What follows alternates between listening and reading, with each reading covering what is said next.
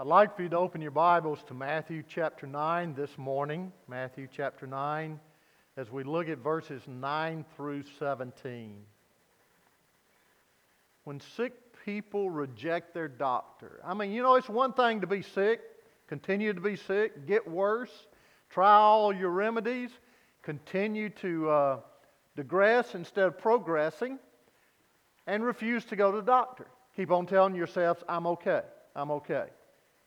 And it goes on for some time, and your condition worsens. And you keep on telling yourself you're okay. Well, spiritually speaking, that's the picture that we have of these who are opposing Jesus. This is a story that comes after the Sermon on the Mount. This is after Jesus had begun His public ministry. This is after those who had heard Him teach say, He teaches are not like the scribes and the Pharisees, for He teaches with authority. He spoke with authority like no other. He demonstrated His power and authority by healing the sick and casting out demons. He spoke as only God could speak. Matter of fact, only God could say concerning Scripture, you have heard it said, but I say unto you. He spoke with such authority that they recognized Him as being unique. Not understanding fully, but recognizing Him as being unique. And now we come to this story right after the story of Him healing the lame, the paralyzed, the paralytic. But before He healed the paralytic, what did He say? He said, your sins are forgiven. Only God has that kind of authority. And so He was letting them know that He was the Messiah. He was the Son of God. Now we come to Matthew chapter 9, verses 9 through 17. And we read, and as Jesus passed on from there, He saw a man called Matthew sitting in the tax office. And He said to him, follow me. And he said, well, wait until I collect my money and then I'll get up and we'll have some meal or some time together. No, he said, he rose and followed Him.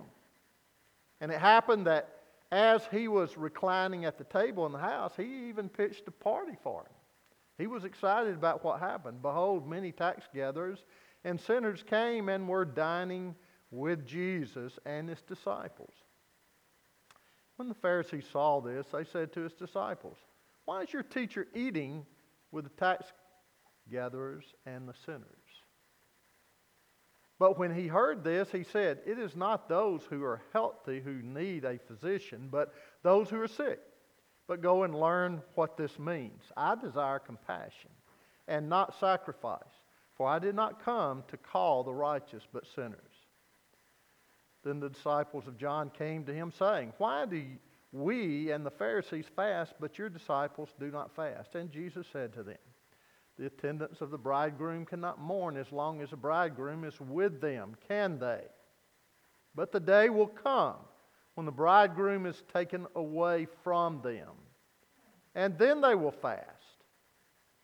But no one puts a patch of unshrunk cloth on an old garment, but the patch pulls away from the garment, and a worse tear results.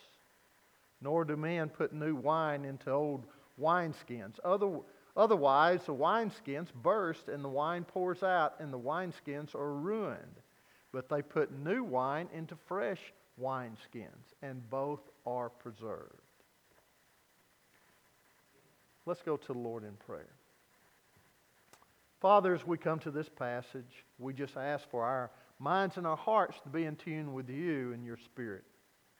We pray that You will reveal to us, each and every individual, as we individually need different things this morning, as we need for You to speak to us in different ways. I pray that You will do that.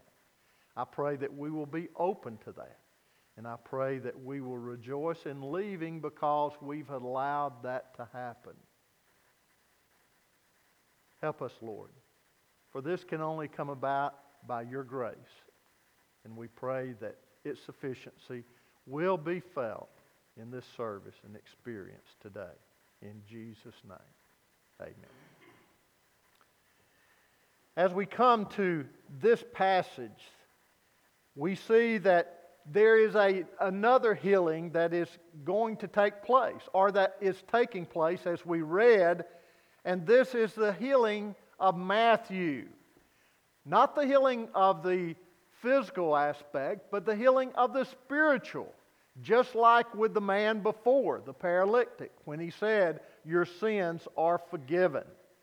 So we come to this passage, and first of all, we want to look at the call of God. That's so very important. The call of God in verse 9. And as Jesus passed on from there, he saw a man called Matthew sitting in the tax office, and he said to him, "Follow me." And he rose and followed him. Now let's look at the characters involved here. First of all, let's look at the main character. Of course, the one that makes it all possible, and that is Jesus. And as Jesus passed on from there, he saw a man. I want us to notice something very important about that. Very, very important on our part. When Jesus passed by, what does it say? He noticed what? A man. But you know, so often when we pass by people, what do we notice? Whether the person has a beard or not, whether the person's hair is long or not, whether the person, what kind of clothes they're wearing, whether the person speaks a certain way, what color of skin a lot of times, what accent they have. Are they wearing diamonds?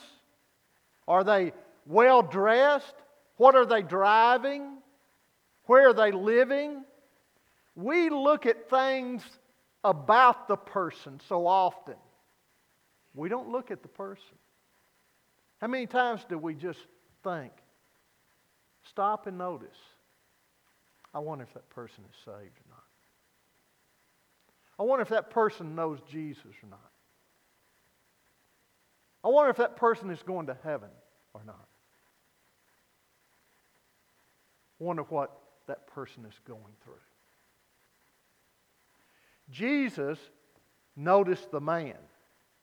Jesus sees the real man, the man in need of salvation. He sees the man who is in need of fellowship with him. We so often see the things about men and not the men. Let's look at Matthew. Here was a man much like the one that was mentioned just earlier that I talked about, the paralytic. He needed his sins forgiven. You see, Matthew was a sinner, just like all of us, and he needed his sins forgiven. He was a Jew, a tax collector, but he was considered a publican, if you will. He was hated, particularly in Palestine. And they were known for accumulating fortunes at the expense of their fellow countrymen and working for those who had oppressed them, the country that had oppressed them. So Matthew, first of all, was politically unacceptable. As a tax collector, he was one who had collaborated with the opposing authorities. They were primarily three taxes during that time, that day and time, during which that was imposed on the Jews. First of all, the ground tax. And as we look at it, we see that that's to deal with the fruit and the grain. And they were taxed for both of these. And then we look at the income tax. We know about the income tax, don't we? We hate that time of the year. Well, they were taxed for that. But they were not only taxed for that, they were taxed for a poll tax. And that was on all males between the age of 14 to 65. And, in that position, you were taxed for, traveling. And so, in addition, the collectors grew rich from overcharging on many of these taxes. Now, Matthew not only was politically an outcast, but he was also religiously unaccepted or unacceptable. Jewish law barred him from the, all tax collectors from the synagogue services on the basis of Leviticus 25, which required Orthodox Jews to cut off anyone who was guilty of prostituting himself to Moloch. So they considered tax collectors that they were not even allowed to even witness in a court of law. So Matthew was also religiously unacceptable, but he was also socially unacceptable. You see, the Orthodox Jew, they were forbidden to go on a journey with them, to do any business with them, and to receive anything from them or give them anything. They weren't to be guests or have them as guests in their house. So he was unacceptable before other Jews. He was a sinner, a publican, considered by the Pharisees and the scribes. Well, what's the situation here? His calling. What's all involved there? Well, let's just look at the content of the calling.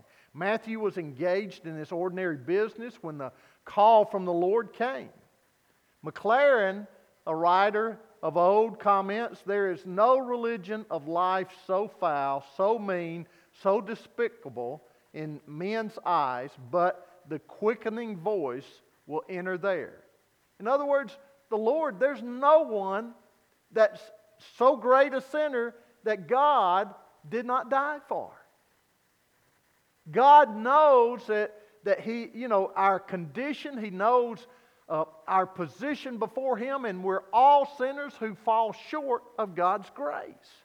Now, we may categorize sins, and we may put certain sins worse than others, and their consequences definitely are, but sin is sin before God. And aren't you glad that He did not put a limit or put a restriction on any of the sins? You see, we do not need to be in the temples. We don't need to be in the sanctuaries or carrying on any sacred task in order to hear about the Word of God and the need that we're in and the forgiveness that we can have. He doesn't just come to religious folks. He doesn't just come to people who have been brought up in Christian families. He comes to all and for all. Matthew was not unacceptable to Jesus. What may be considered unacceptable to us is not to God, perhaps. Jesus came to seek and to save those who were lost. Matthew did exactly what the paralyzed man did and followed Jesus. He did what he said the Lord called him to do. Now, the sovereign call that came to Matthew was very simple. It's not complex. We make it complex at times. If you pray this prayer and you pray it exactly this way, and if you quote it after me and you just pray it after me, but make sure you pray every one of these, that I'm a sinner, that I need to be saved and all of this, then you'll be saved. Or if you pray that prayer and then you come and you fill out a card, fill it out correctly now, give us all the information, and make sure that after that you're baptized, then you're saved. It is coming with a repentant heart, realizing that you're a sinner and that Christ is the Savior. Simple as that. For by grace are you saved through faith. And that not of yourselves, is a gift of God. Not of works, lest any of us should boast. We come, and we don't come because of its complexity, but because of its simplicity. The tense of the verb is in present, so it's suggesting a continuing. It's not a momentary thing. People, if you've been saved, that's just the beginning. It's not, okay, I'm saved and I quit. Or I go and do my thing, or I do whatever I want to, or I'll come to church on Sunday and that's it. No. It's a lifetime event. It's a lifetime journey. It's not just coming to be saved and knowing that you've got a ticket to heaven and that's all there is.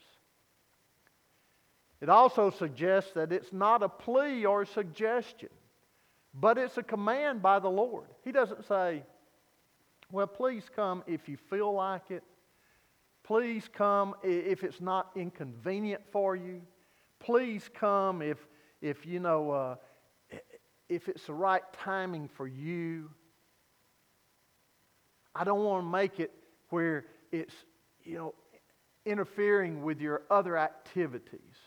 When Jesus is dealing with us, we need to come. I mean, that's when we need to come. Because just because we pray a prayer, we're not saved. Just because we come and we're baptized doesn't mean that we're saved. It better be the moving of the Holy Spirit. And when the moving of the Holy Spirit comes and He deals with your heart and life, you better respond. Because the more you reject Him, the harder your heart becomes. And so it is a command. He doesn't beg us to come. He just says, come.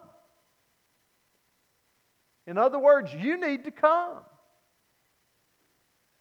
He doesn't stand out there and just beg and beg and beg. Now, I know sometimes altar calls can go on and on and on, trying to get somebody down front. But if the Spirit is working and the people respond, then it will happen. That's it.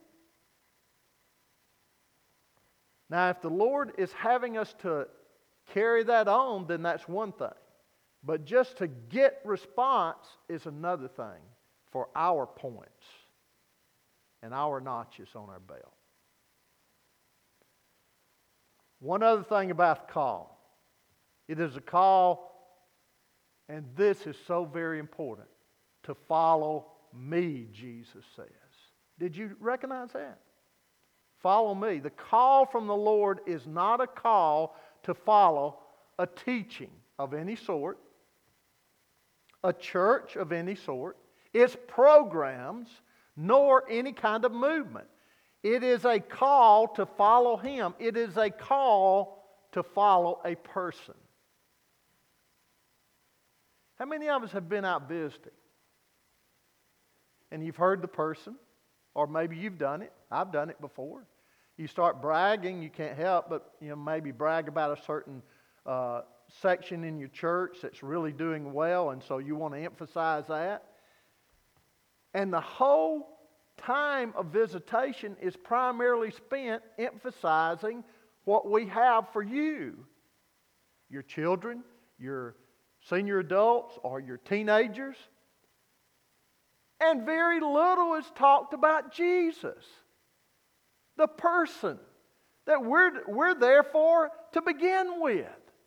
He's the one that's going to change them. And matter of fact, He's the one that's going to bring them and keep them there if they are moved and led by the Lord. It's not going to be some program, because some program's going to change, or it may dissolve, or it may get weaker, or it may look different, or it may not please that person and the five senses of that person that they're looking at that time. But I want to tell you, Jesus will not grow weaker, and He will not change. And if they're in a relationship with the Lord, they're going to grow stronger and be more excited about the Lord. Now, I'm not against any of these other things, and we can talk about them, but we better make sure that it's the Spirit of God that's leading us, and we're talking about the Lord Jesus Christ in all of this. He's the one who is to be honored and glorified. He's the one who's to be talked about. He's the one who, if He's lifted up, will draw men unto Him. Let's look at the results. In verse 9, he arose and followed Him. He got up and followed Jesus, didn't he? Okay? Well, there it is. An inactive faith is no faith at all. Saving faith shows in one's action. This means it is not to stop when you make that profession of faith. It's to continue on. If it's genuine faith, it will continue on, I believe. Now, I know that people, as we call in the Baptist realm, used to call backslide. I know there's periods of time when there is a moving in that second chair. But I want to tell you, if you're genuinely saved, the Spirit of God will be working on your heart and your life to move you back into that first chair. Look at Matthew and James, Peter, and John. You know, what happened there? Look at them in reference to, Andrew, James, and John, and Peter. Look in reference to them as compared to Matthew. What did they give up and what did Matthew give up? You see, they gave up a profession that Peter even went back to, and the other disciples followed him at the end shortly. But they could always go back to fishing, couldn't they? Matthew, he could not go back. He burned all bridges when he left. I mean, they wouldn't have him back. And so, some things, are best done slowly, but obedience to Christ's sovereign call is not one of those things. Prompt and complete obedience is a proper response. As the psalmist said in Psalm 119:60, I made haste and delayed not to keep your commandments. I made haste and delayed not. Are we doing that with the Lord today? When God is calling us out, when God is offering that call for us to do things, are we just waiting around? Are we just allowing someone else to do it? Or are we jumping in there and doing it? Then let's look at the compassion. The compassion of God. And it happened that He was reclining at table in the house. Behold, many tax gatherers and sinners came and were dining with Jesus and His disciples. And when the Pharisees saw this, they said to His disciples, why is your teacher eating with the tax gatherers and sinners? But when He heard this, He said, it is not those who are healthy who need a physician, but those who are sick. So go and learn what this means. I desire passion and not sacrifice, for I did not come to call the righteous, but sinners. Look at Matthew's response. Luke, if you turn over to Luke, it explains, it gives a good description. He makes it plain that the feast was one called by Matthew himself. He was excited about what had happened to him. He had met the Lord. And so he wanted to celebrate this conversion type of experience, this calling. The guest of honor, of course, was the Lord. And the publicans and other sinners were invited. He wanted them to hear Him. Man, are we that excited about our conversion? Do we want other people to hear about Jesus? Do we bring them? Do we talk to them during the week? God has saved me. God has changed me. Let me tell you what He's doing in my life. And do we invite them or bring them to church with us?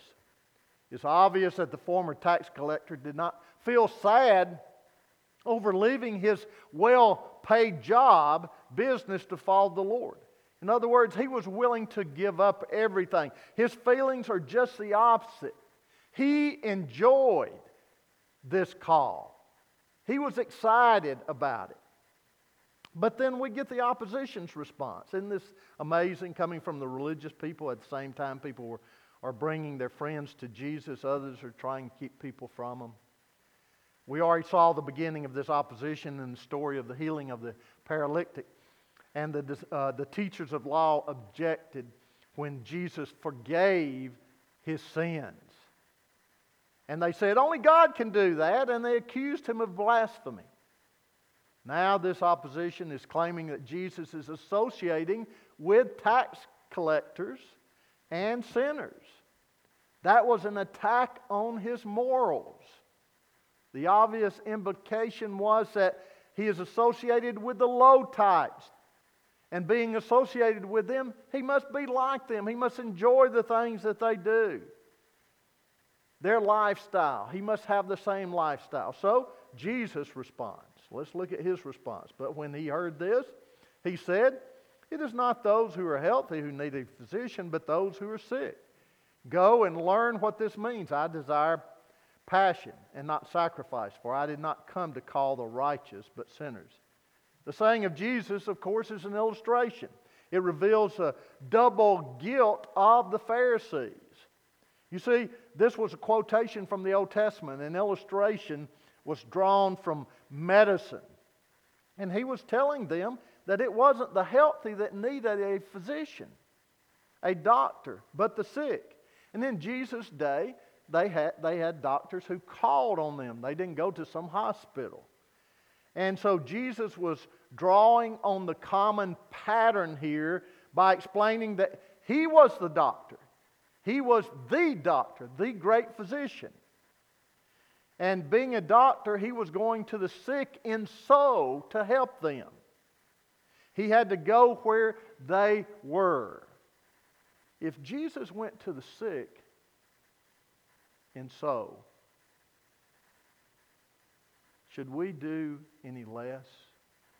Because they're not going to come to us more than likely.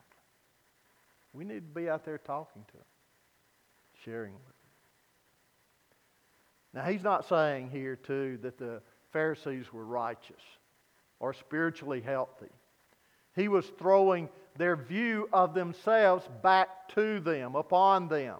Basically, Jesus was telling them that they, being spiritual leaders, they're so righteous. Why weren't they out with the sick of soul, the unclean, leading them to the Lord? Why weren't they doing that? You see, the answer of the Lord reveals the motive of his ministry. He was among them not because he was like them, but because he was unlike them. It was simply his work to make them well. That's what he was telling them. Jehovah Rapha, the Lord who heals. How could he be the healer if he too were sick? The quotation that he uses from Hosea 6:6 is designed to bring conviction to the Pharisees. And this conviction is the fact that God is not satisfied with mere sacrifices. That is, with dead ritualistic service of God.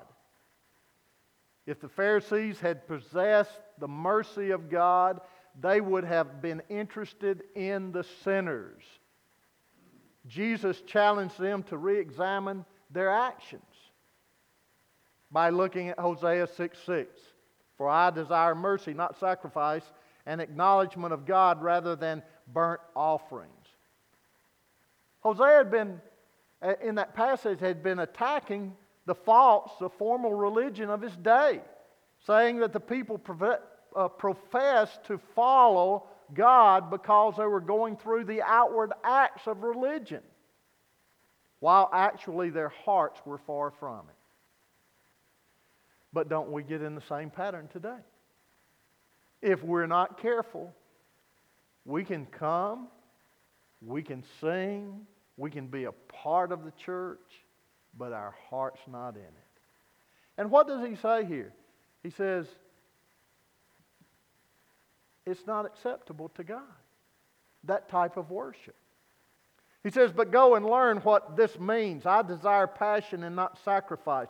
And look at the word, for I did not come to call the righteous, but sinners. The word for indicates that when the Pharisees have learned the meaning of mercy, they will see the purpose of his ministry, his mission. It is not to call the righteous men, but sinners. Now they, as I said earlier, are not righteous men, but men, that need the work of salvation like everybody else. He was just saying that, hey, you haven't seen what my call is for. You haven't seen yourself, basically. And it implies a call to repentance, to partake demands that we recognize that we are sinners. And then let's look at the third thing, the change in the ages of God. It says, then the disciples of John came to him saying, why do we and the Pharisees fast, but your disciples do not fast? And Jesus said to them, the attendants of the bridegroom cannot mourn so as long as the bridegroom is with them, can they? But the day will come when the bridegroom is taken away from them. Then they will fast. But no one puts a patch of unshrunk cloth on an old garment, for the patch pulls away from the garment, and worse tears result. Nor do men put new wine into old wineskins. Otherwise the wineskins burst, and the wine pours out, and the wineskins are ruined. But they put new wine into fresh wineskins, and both are preserved. The conversation was initiated by the disciples of John the Baptist, and this could have occurred at a later time rather than Matthew's dinner. Whether in sequence or not, Matthew includes it here because it is thematic. It goes along with his theme. Example of charges that were being lodged against Jesus during his ministry. And it had to do with fasting here. And so they were saying, we fast, and so do the Pharisees. Why don't you? And the story gains special emphasis and interest here because of where it's placed. At the very time when Matthew, his friends, and Jesus were, Matthew, his friends, and Jesus were feasting in Matthew's home, the Pharisees and the John the Baptist disciples were fasting. And they seemed to be very unhappy about this. And Jesus replied that he had come to his own as a bridegroom. Israel was a bride. It was a wedding. But they refused to come to it, to be a part of it. And he says, I am bringing a new piece to you, a piece of new cloth or new wine. And anything as new as this simply cannot be imposed on the old forms. New cloth stitched to old cloth will tear. And when it tears, or the new cloth shrinks, the new fermenting wine will burst old wineskins. So first of all, in this passage, Jesus is the bridegroom and is properly addressed as the king, with Israel being the bride. And he makes a claim of royalty here. But second of all, Jesus speaks of the bridegroom being taken from them, looking at the near future, talking about his death on the cross. And the taking away there is a separation, that they take him away to the cross. It's not that he willingly or he wants to go. He would desire some other way, but that's the way that it's got to be.